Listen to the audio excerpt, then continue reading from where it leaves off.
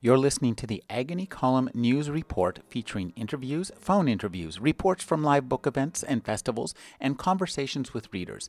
You can find additional news, interviews, book reviews, and more 5 days a week at the Agony Column website at trashotron.com/agony.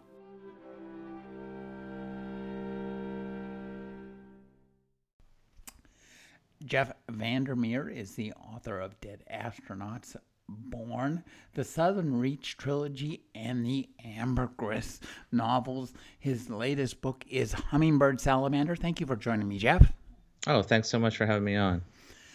Jeff, this is such a wonderful book, and it encapsulates for me perfectly an idea that I first saw in a Stanislaw Lem book that was published in 1971 called Perfect Vacuum. He has a chapter called Pericalypsis, and he considered the pericalypse is the apocalypse that has already come to pass but went unnoticed in the general haste. Yeah, that's a great way of putting it. And I think that as in this age, we're always looking at apocalypses I'm used to from my upbringing of, Dr. Strangelove, Damnation Alley, you name it. The apocalypse is that it's a big exclamation mark. And unfortunately, reality is beginning to tell us that it's not going to be exclamation point, but a dot. Well, I think you'd think that something like the COVID-19 emergency would make it clear, but that's also the other thing about it is it's an apocalypse that seems indirect. Like you could definitely make a case for COVID-19 being a result of the climate crisis in some ways, but it's not direct, right? Mm-hmm. And then individual weather things that wipe out whole towns seem also like they're just these random occurrences. So it's not really funny, but it's darkly absurd, I guess. Exactly what you're talking about is that we could pass a point of no return and not notice it for a while. It's like, and we're still walking around, but really basically everything's done. It's not funny, but it is deeply absurd. Right. Well, yeah, I think that Dr. Strangelove here is our guide in. You really have to what left is to laugh, but also I think more importantly and more powerfully in this book is it's incredibly poignant and almost nostalgic in a way, but it's nostalgic for a present that does not actually exist because most of us are not really living in the real world. So talk about, you have such your character who tells the story, Jane Smith, is really wonderful. How did you come up with this character? Well, it's funny because I think readers are divided on whether she's wonderful or not so far, because she's not particularly likable, I guess. But I think I'm always more interested in kind of contradictory characters who are kind of consistently inconsistent, so to speak. And I think that Jane is interesting to me because I feel like she's someone who, in addition to everything else, may be trying to blow up her life. Like this hummingbird she gets as a gift from this dead eco-activist might feel weirdly like a lifeline to her. But in terms of where I came up with the character, it's very difficult for me to remember now, except that I had this image in my mind of this tiny hummingbird in this large hand. And as I kind of pulled back, I kind of thought, oh, this is a woman, first of all, who's holding. I don't know why I thought that. And then I thought, and she's a very strong woman. And then I thought, well, what does that mean?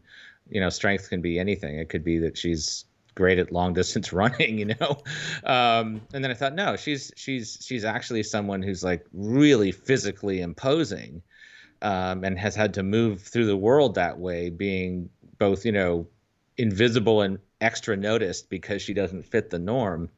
And I thought that would be really fascinating to explore. And then I just had to find certain anchors that helped me. Like, for example, although I've just gone to seed during the pandemic with no gym. The only thing I can really do, the only thing I can really do consistently is like lift heavy things. Like when I started jogging, I could never keep that up and stuff like that. So I hike and I lift heavy things. So at least I know like the gym routines and things like that. I know what being in a gym is like, even though it'd be different for her. And then I also had experience knowing, women athletes in college and high school and a sense of their physicality.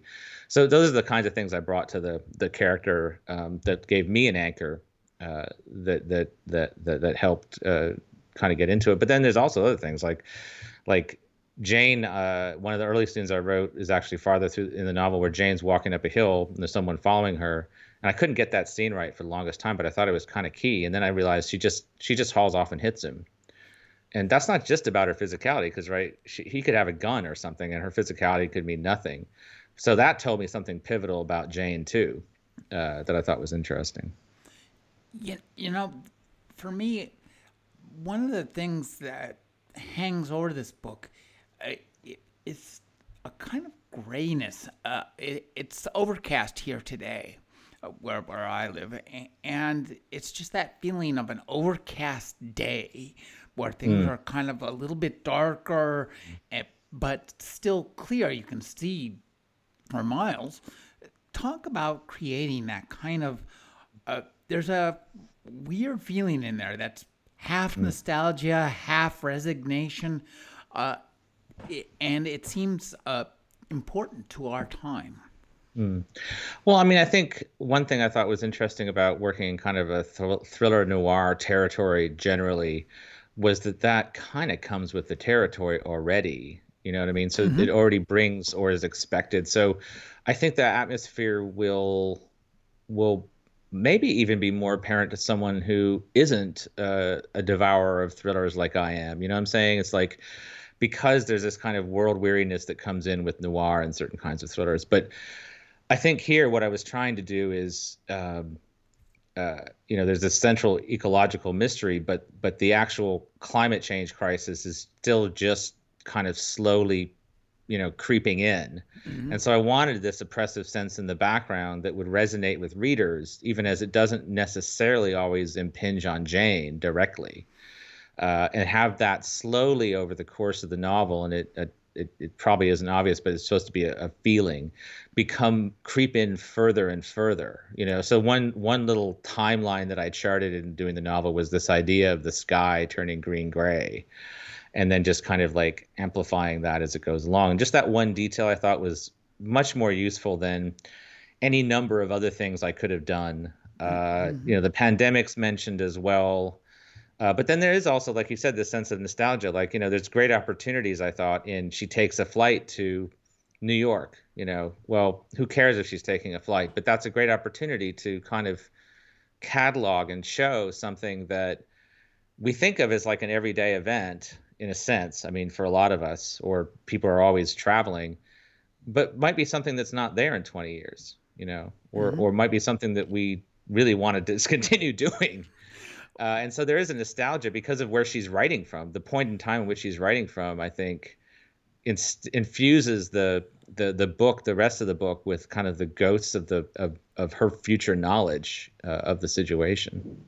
Well, the point in time at which you're writing the book infuses the book with those same ghosts.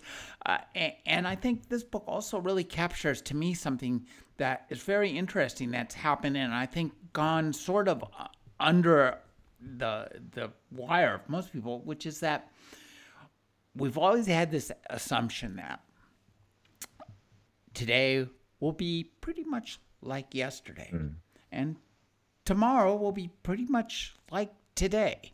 And that's the sense that we consider, quote, normal. Yet, I think in the last 40 years, unsurprisingly, that sensibility has been pretty much obliterated with the knowledge that we've invented levers that are big enough so that all it takes is for one person to throw that lever and to get access to that lever.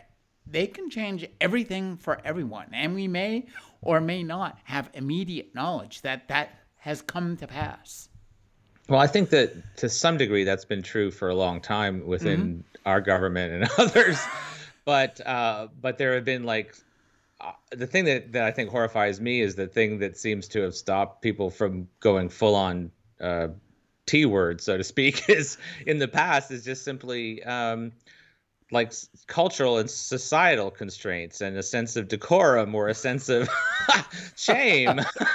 And so it's kind of horrifying, but then also as an absurdist, deeply, deeply horrifically hilarious that someone can come in and it doesn't matter what the rule of law is.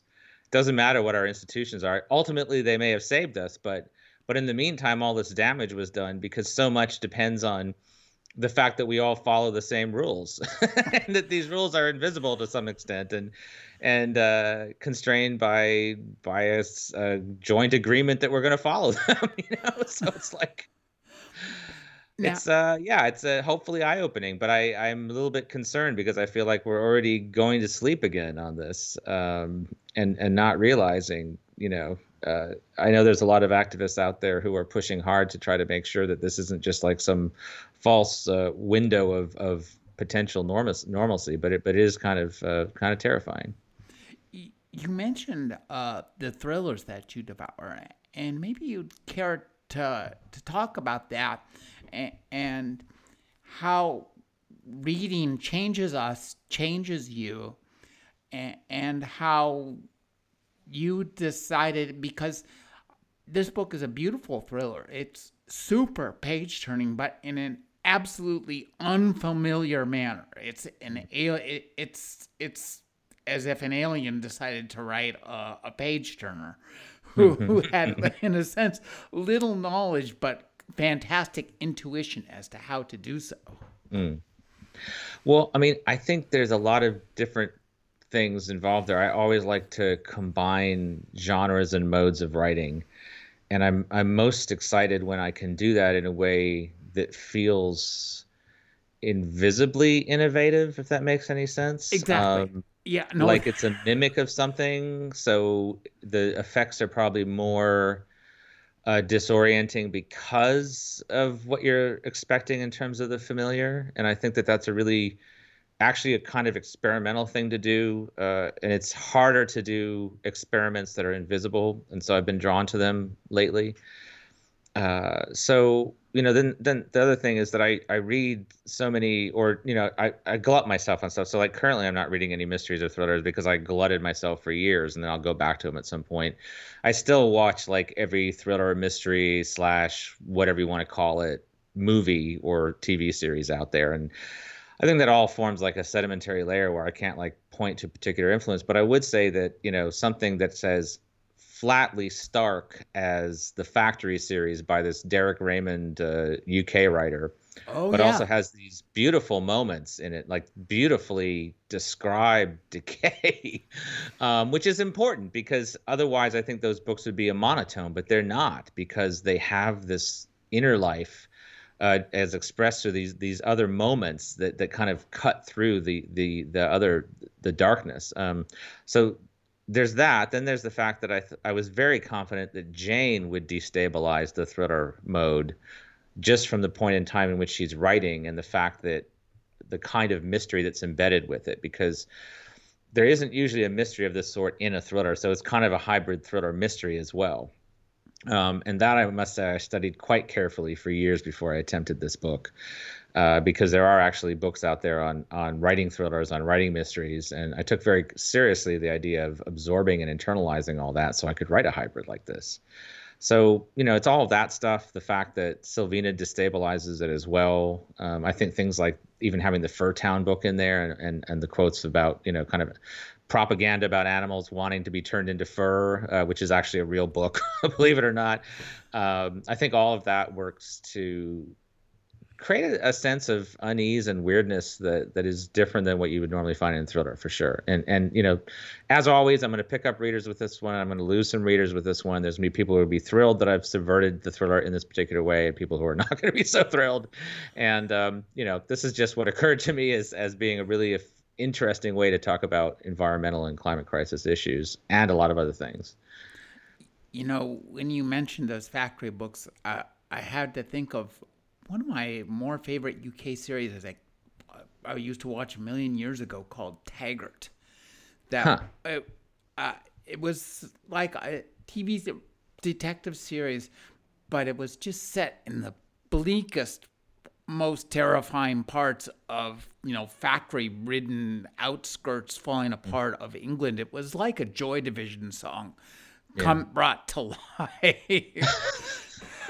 Yeah, no, I mean, and I am drawn to, and sure, it can be like a false romanticism, but there is something about the dark neon sheen, recent rainstorm streets at midnight that can be really effectively done. I mean, I think you even see it with the films of that guy who did Drive and Neon Demon and that recent TV series, that Dutch director writer. I can't remember his name, although Hmm. he maybe takes it to extremes. But you can see how even in a really stylized way how that can work. So there's a little bit of that in there.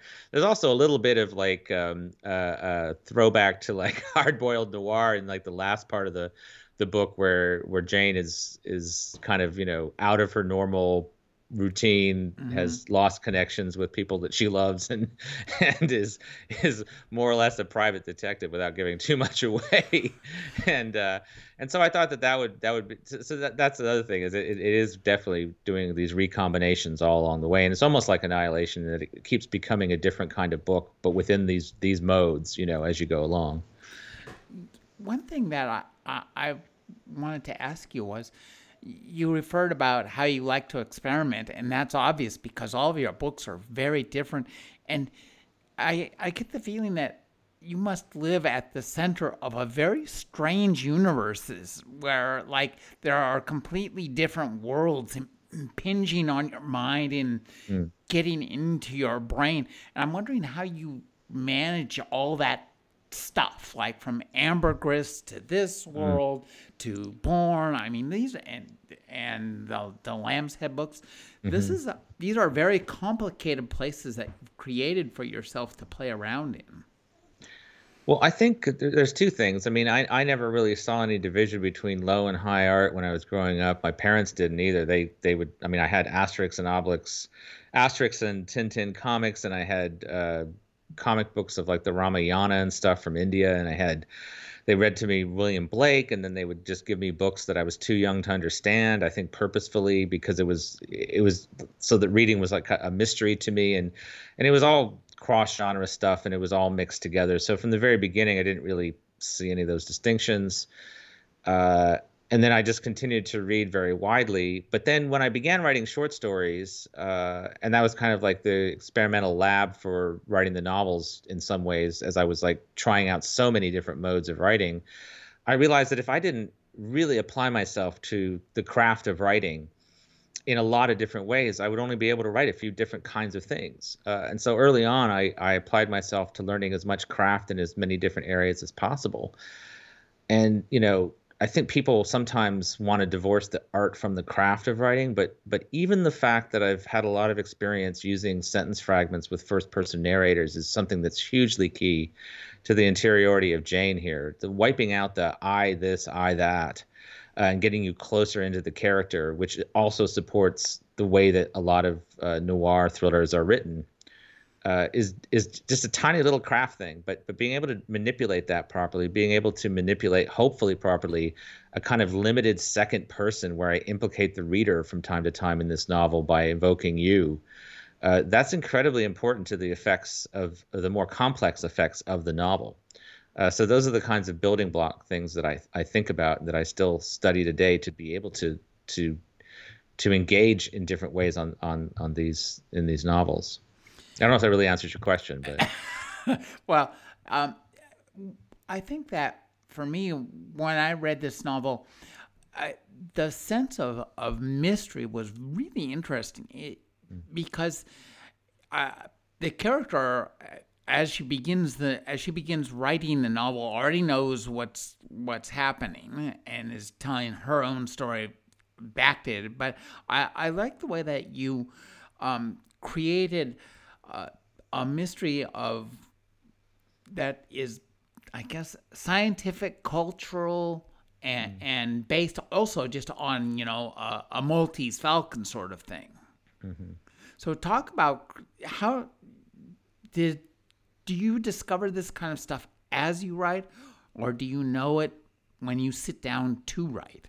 It's kind of a combination of both. So on this novel early on, I thought that when Jane goes to the storage locker and finds the hummingbird, that the note that Sylvina, the dead eco activist, leaves her would mention 6 other animals that she has to find in taxidermed form to kind of solve the mystery that Sylvina has set in front of her. And of course, as soon as I sat down to write, I realized that this was ridiculous, that you could do that in either a really bad kind of scavenger hunt novel, or you could do that in a novel that was for comedic effect, but it just didn't work. So as soon as it resolved to Hummingbird Salamander, that also resolved some thematic things, because I narrowed it down to them because the hummingbird has this long migration over fragmented territory that's very dangerous for it. And it's just a marvel that in this current era that hummingbirds survive that journey. And then the salamander, of course, kind of feels everything through its skin, breathes through its skin, is a great indicator of the environmental damage because it just literally will die if there is too much of it. And so I chose those, and it stays in one place. So I like the contrast between the two of them, and one is considered beautiful and the other maybe not so beautiful.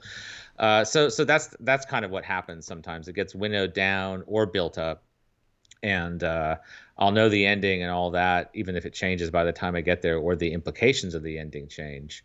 And here, as it might be clear from reading the book, my main issue was I wasn't quite sure where exactly I was going to stop. And one thing that I didn't know until I got there is I really thought the novel was going to end earlier. And I think you know what I'm talking about, that there's a moment where it looks like the mystery might be resolved, but it isn't. And then there's a passage of time, without giving too much away. There's a few passages of time in the novel, but in any event, I didn't know that was going to happen. And I feel like it's pretty key to the final effects, and also further destabilizing the expectations of what a novel should be as opposed to what life is. You know what I'm saying? Yeah. So, well, a novel is improved by a story, and life is usually degraded by a story. or too supported by a story. Yeah.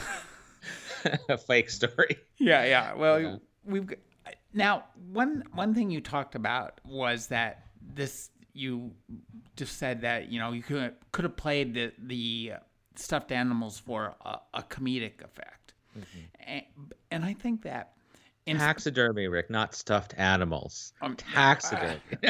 Right. Well, now they're not children's toys.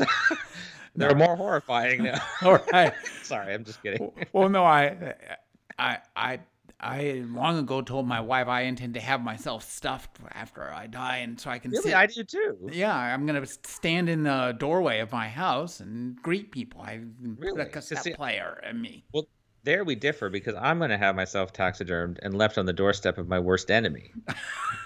Well, I'm not gonna inflict that on my family. Now, so as to comedic effect, I think that this book is, it's in a sense it's grim. It's not filled with fluffy happiness. But I think it is actually, there's an undercurrent of humor that runs throughout this book, and I think throughout your work, that it is the first cousin of Dr. Strangelove, Missy Strangelove. Yeah, no, I agree. I mean, there's things about the machinations that she has to go through that I find funny. There are things that she says that I think are funny. I even think it's funny that in the very first page, she says, when someone hands you something, you just take it. You think about it later. And I find that both telling about her character and like what she's trying to convince the reader of, but also kind of funny, because it's like, my first reaction would be no, actually. and yet I am, not the author, but the character is trying to convince the reader of something. And so there's little truisms that she puts in throughout the book that I feel are like just particular to her.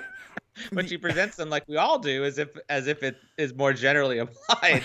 And then I even, quite frankly, and this is terrible, but I find there's a shootout that occurs in a used car lot, without giving too much away. And I have to say that there's that aspect of like everyone just suddenly pulling out weapons and shooting that I find grimly absurd about the American condition, because Jane doesn't expect that to happen. It's like, well, yeah, the fact that it sounds like something we might read about tomorrow or hear on CNN is somewhat not funny. But I'm just saying. It is fun. It's both funny and terrifying. We live in a age when horror and humor are becoming increasingly similar. Well, you have to laugh for lack of crying on some of this stuff, like nurses in triage do sometimes. But the other thing about that is, just to speak to the influences, that scene is actually influenced by a scene in True Grit by the Coen brothers, where they did this great thing where they showed a shootout or an encounter like from someone watching on a hillside. So you saw it all in like semi-darkness from really long shot. And I thought that was a really interesting method. So I tried out a couple of things like that in terms of different action scenes in the book, trying to translate that to fiction. Well, such is the depth of my depravity that I first thought of used cars. It's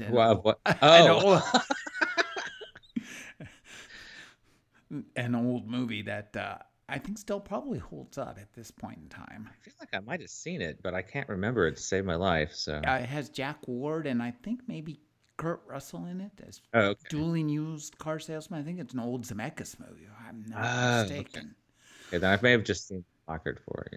Yeah.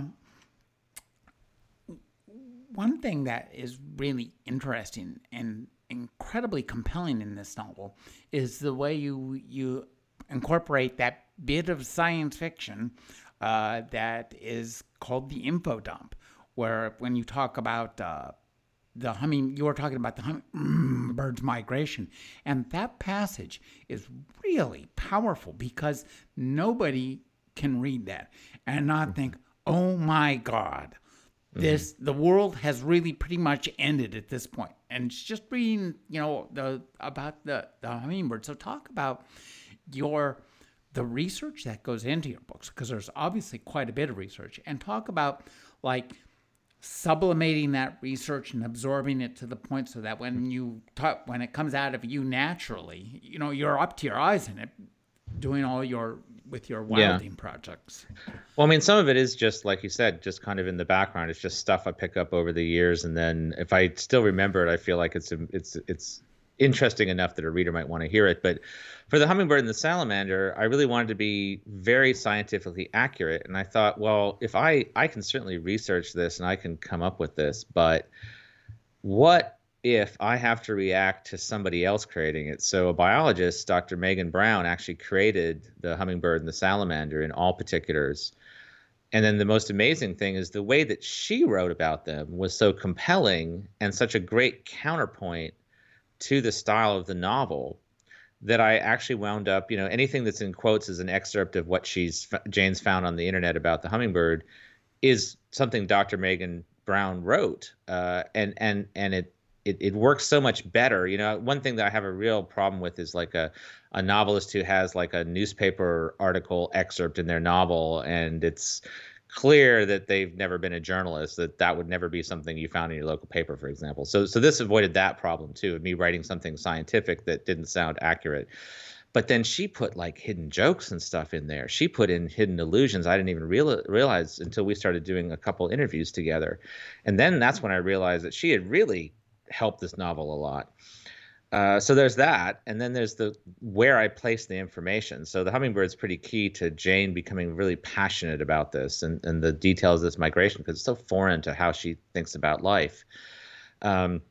But then the salamander, I withheld the information for a long time because I wanted a place that was emotionally resonant. So what I found interesting is hopefully where the salamander information is placed is pivotal because it happens after quite a few emotional jolts.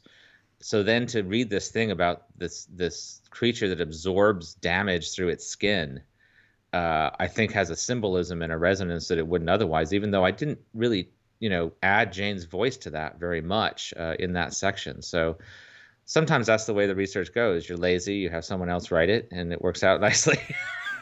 Well, I think too it harkens back to your work as an experimental writer, and you know, the, a bit of collage in a thriller novel. Yeah, no, Not what you always find. and then just on the meta level, it was pretty hilarious to do actual like natural history one sheets with graphics of these imaginary creatures for the book tour, and then post that on Twitter, and then have ornithologists arguing as to whether this scientific name was now contaminated and could never be used for a real hummingbird because she'd made it so accurate. And so, but in a way where they were actually having fun, having that sense of play of talking about that, and they finally came to a determination that no, they could still use it and ignore this. But I thought it was just a nice other cool thing that came out of doing it that way. You are one of the things that this book makes clear is that you yourself are really embedded in a wilderness where you live right now, and it has a huge influence on you, I think. So talk about where you live, why you chose that place, and give us a little overview of kind of what you're doing there now. Sure, and I'll try to keep this brief in the sense that I could talk about this for hours. But so we had to move eventually. The house was that we were in was too small for all the work we were doing, since we were then both working from home. Because Anne quit her day job a few years ago, and we had to find a bigger place for us both working at home. So we had a hard time finding a house because I needed a backyard that was pretty wild, and Anne needed to not live in a tent on 10 acres of swampland. So, so she was concerned because any house we looked at, I would just rush to the backyard, and if the backyard was crap, I'd be like, no, not this house. Which didn't mean I didn't want to live in a house that had a roof or anything. I did, but so we had given up looking, and then Anne showed me the listing for this place that had just come on the market, and in the listing, it looked like a treehouse in the canopy with trees actually curved over top of it. And I just couldn't believe what I was looking at. I couldn't believe it was in Tallahassee. And so we came and got our realtor to look at it the day it was listed. We walked around for 30 minutes and we bought the house. We made an offer on it, and that was I didn't sleep for 48 hours because that's how long it took for them to accept the offer. And it was one of those things where I knew I was going to be heartbroken if we didn't get this house. And the reason is, okay, so we have these little ravines in Tallahassee that are little biospheres. So even though we're 10 minutes from the city center, we have this rich trough of woodland right behind the house that can't be developed on because it's too steep until you get to the bottom. So there are houses all around the kind of oval of this ravine, but down in it we have box turtles that have been there for 30 years, and box turtles may have been in this ravine for thousands of years, continuously. It's possible. So that was a pretty momentous thing to realize, even realizing that it was a great yard, but then also realizing that, my God, we're in an urban environment basically, but we have this opportunity to enrich this wilderness, because the only other thing is that although there were a lot of native trees, there were a lot of invasive plants which have no value to wildlife for food or for hosting caterpillars or anything else. So the first thing we did is pull out all the invasive plants and then try to restore native plants that would have been here before, or let the native seed bank recover. So some places we just left bare, and then things were miraculously that had been waiting for literally decades because they'd been suppressed by these other plants, just miraculously came out of the ground and started growing. It is just stunning to me. And so, it just started out as let's do some good for this yard and attract more birds and wildlife and sustain the wildlife that's here. And then as I learned more about native plants, and that led me to subjects like indigenous land management before colonization, and all kinds of other subjects. So all this other stuff grew out of it. And I didn't know anything about plants before, really. I was focused on birds and mammals. So what it also did is it lit up the landscape anywhere I'm hiking in Florida. It's like suddenly it's almost overwhelmingly ecstatic because everything is alive. And I don't know why it took me 50 years to realize that some stuff about plants too, but it apparently did. You know, this book, one of the things that I found most compelling about it was the prose. I mean, it's really beautifully written. You mentioned a bit about trimming out the eyes and bringing it closer to you. So it seems quite a bit. Your prose is really varied. I mean, the difference between this and a Lamb's Head book is not non-trivial. So talk. It's completely different.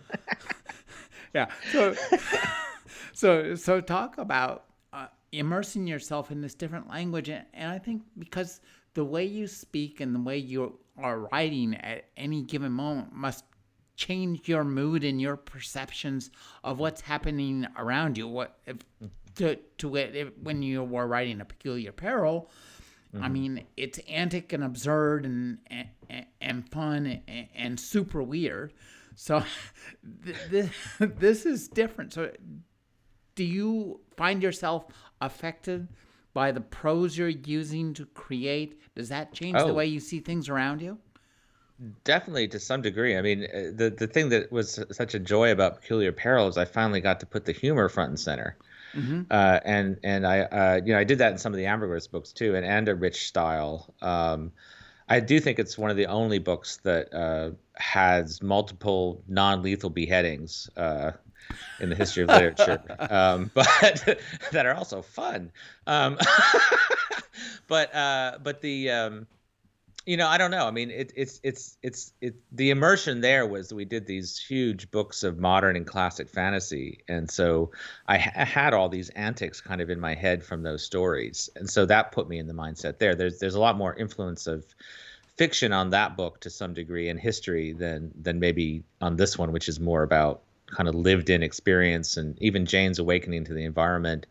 Although it's very rudimentary. I did try to put in some of the sentiment that I had the last few years discovering things about plants, realizing just how bad herbicides are that I didn't realize, things like that. But I also thought that I could use sentence fragments in a way that wasn't just like hard boiled, right? So I think that I was able to find this book was really, in a sense, at all hard boiled. It was something akin to that, but it was not that. Right. And so, I hope you'll indulge me in that. I want to read one paragraph from it that has sentence fragments in it, but I don't think is hard-boiled or noir, and just shows you, I think, what the interiority is. So she's going to travel to New York, and we were talking about how this book comments on a lot of things that are alive but don't seem like they're going to be for very long. So this is the paragraph of her traveling. I did and didn't enjoy air travel back then. The quiet, cool cocoon, the ice in the glass just so, the smooth camaraderie of seasoned travelers, broken only on occasion by the person to whom it was all too new. The freedom to be alone, to think alone, the spotlight from above that pearled the scented air, pointing at only the important things, the sense of being motionless once at altitude, outside of time, outside of history. Even with weather delays in first class, you could almost forget the world was fucked. And so the building blocks here, if that was in Peculiar Peril, and it wouldn't be about air travel, but I wouldn't be using sentence fragments. But there is a layeredness to this that may not seem similar, but it is working on the same level as some of the paragraphs in Peculiar Peril, even if they're in a totally different style. And I think what I liked doing is I liked finding a kind of a baseline style in Hummingbird Salamander that could become more hard-boiled or become more I don't know if the word's beautiful, but I'm saying more layered and complex than that. And just in terms of the technique of it, that's a paragraph that starts with a complete sentence and then has a couple of fragments that are longer and then short fragments and then ends with another complete sentence. So there is a rhythm and a rule to the way that's done. But as to whether it's a totally different head mindset, I don't know. I was living in a world of giant chickens with hedgehogs riding them for peculiar peril, and that's all from the folk tales. So I think one thing that's become apparent is that generally our culture artistically does not know what to do with the current with the way the current culture is at this moment, which is completely controlled by and influenced by the plague we're all experiencing. And I think from what I've seen, and this is just based on stupid TV and movies, but it's either really ham-fisted, half done, half baked. Like, okay, well, it's kind of there, but it's not there. Or some people will understand, some not. I think you did a beautiful job of writing about what's happening now, as if it were happening right now, in a way that is, it makes sense. And I'd like you to talk about that, because you ratchet it way back. And I think that is absolutely the perfect decision. And it speaks powerfully to me about what's happening now, but it doesn't shout at me. Yeah. Well, I mean, one thing I knew, and this is because I first conceived of the novel in 2017 and then thought about it for a while, but then did write it towards the end of the last administration and into the pandemic. One thing I knew originally was I wasn't going to mention Trump by name, and that meant I wasn't going to mention other things. That other things were going to be distanced in a way that I thought was useful, so that the book could speak to current things but not seem just purely topical. But the other thing I always think about now, and I never thought about this as a young writer, because as an arrogant young writer, it was like the author has complete control and the reader should just think this.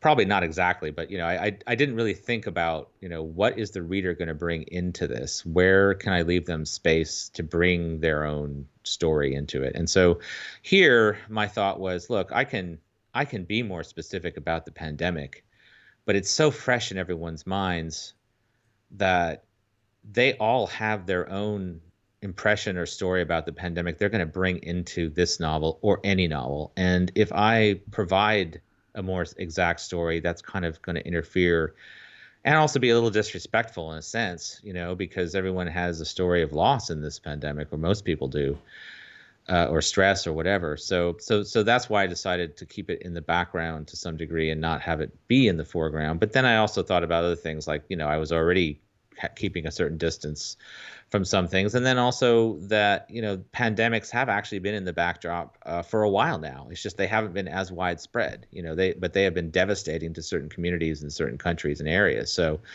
this isn't something new in that regard. So I thought that would be interesting. And then, I did pick and choose my points to be more topical, which is to say, when she's at this conference on security in New York, I thought that was a perfect opportunity to both satirize and kind of project into a little bit into the near future about even things like what, how wearing a mask might become stylized and almost a fashion statement, which, I feel like is the next thing that's coming, even if it's distasteful. One thing, I really loved your evocation of her workplace and how she relates to it. And as a workplace, the combination of, high tech that allows us to be somewhat distant, yet when you're working with people, you're right there, you're talking to them, and they're part of your lives. Talk about creating that kind of really, I think, confusing to the people who have to be there every single damn day workplace. Well, I think there's a few things working on that. First of all, is I've worked before I became a full-time writer. I worked in a lot of jobs that were like Lord of the Flies with middle management, which I probably said to you before, because it's also something that I worked on in authority or worked out or put into.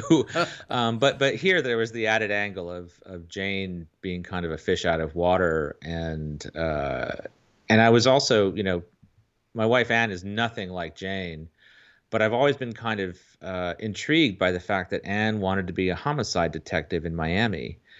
But then when she took a computer or a statistics course, I can't remember which, that was connected to getting that degree, she switched to becoming a software programmer and manager, which meant that, just like if she'd been a homicide detective, she entered a world that was heavily male dominated. Here in North Florida, I think she was one of the first women programmers for a long time. And she would go to conferences where she might be one of a handful of women. And as long as she was one of a handful of women, they would kind of pat her on the head and be okay with it, and it's only when it became like 30% or 40% that suddenly there was seen as a threat. But anyway, so I was, thinking about some of her experiences in terms of the way Jane has to negotiate that world.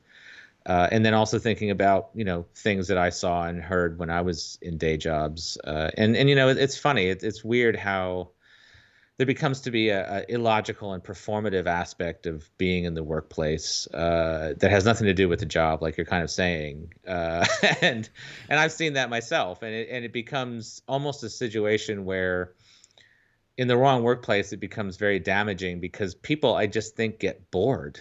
And even managers get bored. They feel like they have to fill their time with something, and then something horrifying happens that not everybody sees as horrifying right away. So I thought about all of that, and then I thought about things about like Jane and her on the hill beating that guy up, and I thought, if she uses this other guy's computer to Google this stuff, it's in part because she's marking her territory because they've taken her authority away in other ways. So I thought that was interesting too. So there's a lot of things going on in that office environment that I think are key to the novel, even though they kind of like disappear later in the novel.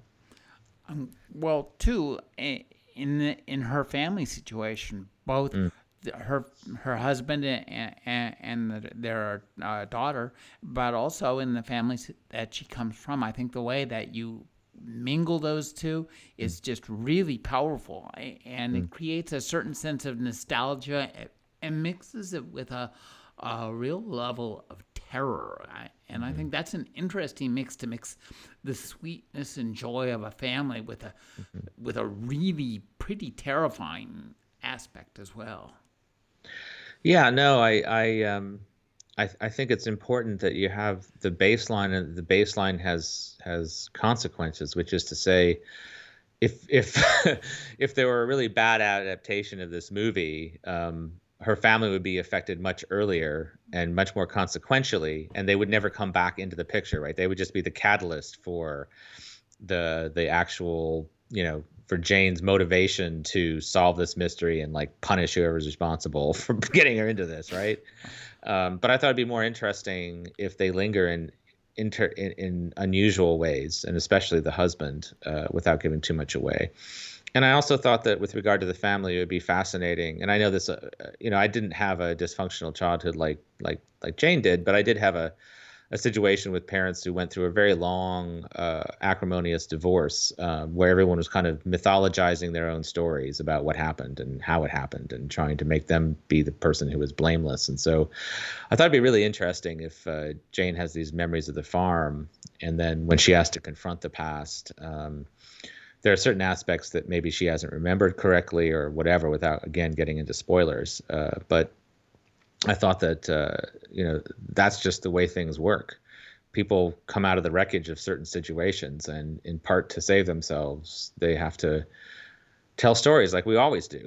All of us tell stories and try to make things coherent in our lives also that maybe aren't coherent, and shouldn't be coherent. But that's what we tend to do. You mentioned the bad movie of this book. I would imagine that there's probably a good movie of this book I hope so. in the works. You had a great success with Annihilation, I think, and I'd like you to talk about your relationship to the movie, and your relationship to the book, and how that forms. I mean, when you're writing something now, somewhere in your brain has got to be thinking, this is a movie, this could be a movie. And to that end, this book is very, quote, cinematic, I think, but in a positive way, in that the pictures, when I read a book, at least, it's like I'm directing a movie, and the book is the script, and it all happens in my brain. So this book is particularly effective at creating the pictures for you. So talk about, is this book a picture? And talk about just the influence of movies, both as input, I mean, something like Blade Runner or The Stalker or what was the Solaris. Those are the movies that this book somewhat reminds me of. Well, I mean, that's kind of hilarious you mentioned that, because sometimes I think Alex Garland made Annihilation because it was the easiest way for him to do a tribute to Tarkovsky, who was not an influence on me at all. And that the last third is his way of doing a nice homage to J.G. Ballard in Crystal World. But I'm not saying that with any bitterness. It's just hilarious to me how that all played out. But with regard to this book, Netflix actually acquired the option on it for a movie, along with Michael Sugar from Anonymous Entertainment, but based on like 4 pages of summary and 20 pages of the beginning of the novel. And I would not have actually even allowed it to go out for people to consider if I hadn't thought it was a cinematic novel, which is to say that I knew there were movie influences on it. So the idea that it might be turned into a movie was not going to affect how I wrote it or in any way be on my mind, right? Mm-hmm.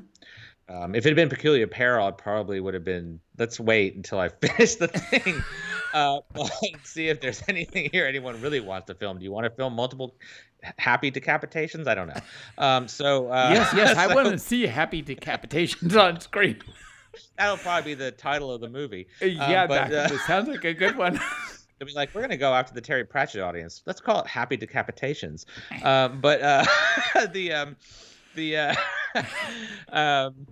But yeah, I think movies get a bad rap with regard to their influence on fiction because everyone points to there are too many jump cuts in fiction because of movies. But in actual fact, there's a lot of really sophisticated technique in movies and TV that I try to translate, and I like being influenced by.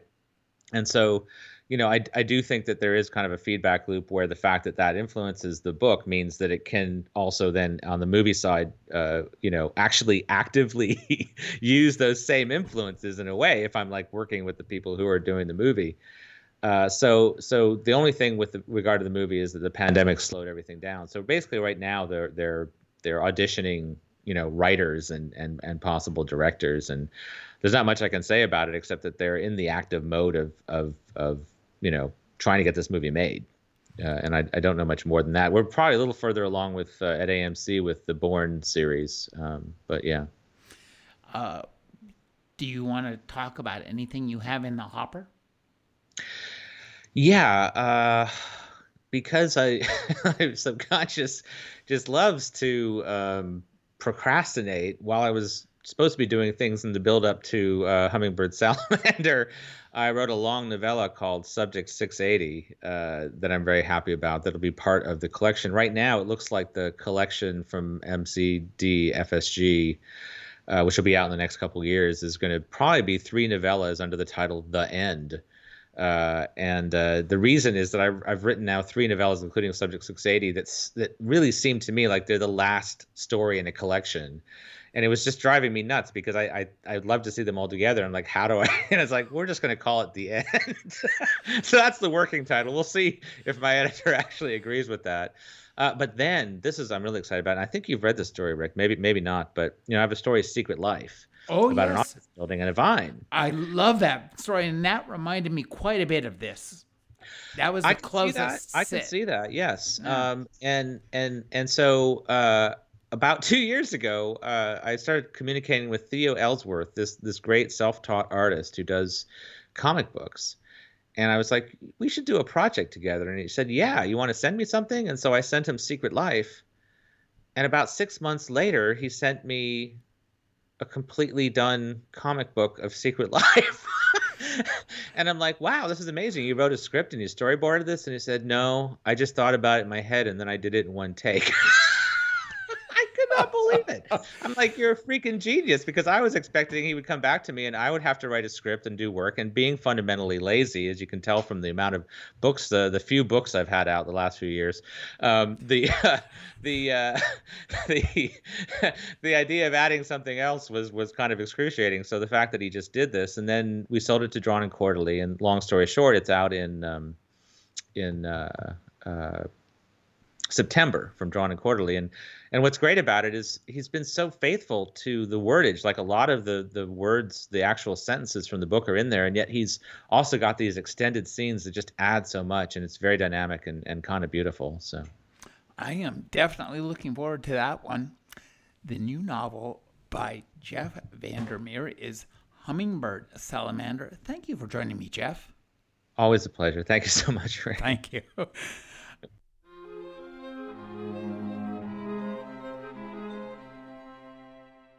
You're listening to the Agony Column News Report, featuring interviews, phone interviews, reports from live book events and festivals, and conversations with readers. You can find additional news, interviews, book reviews, and more 5 days a week at the Agony Column website at trashotron.com/agony.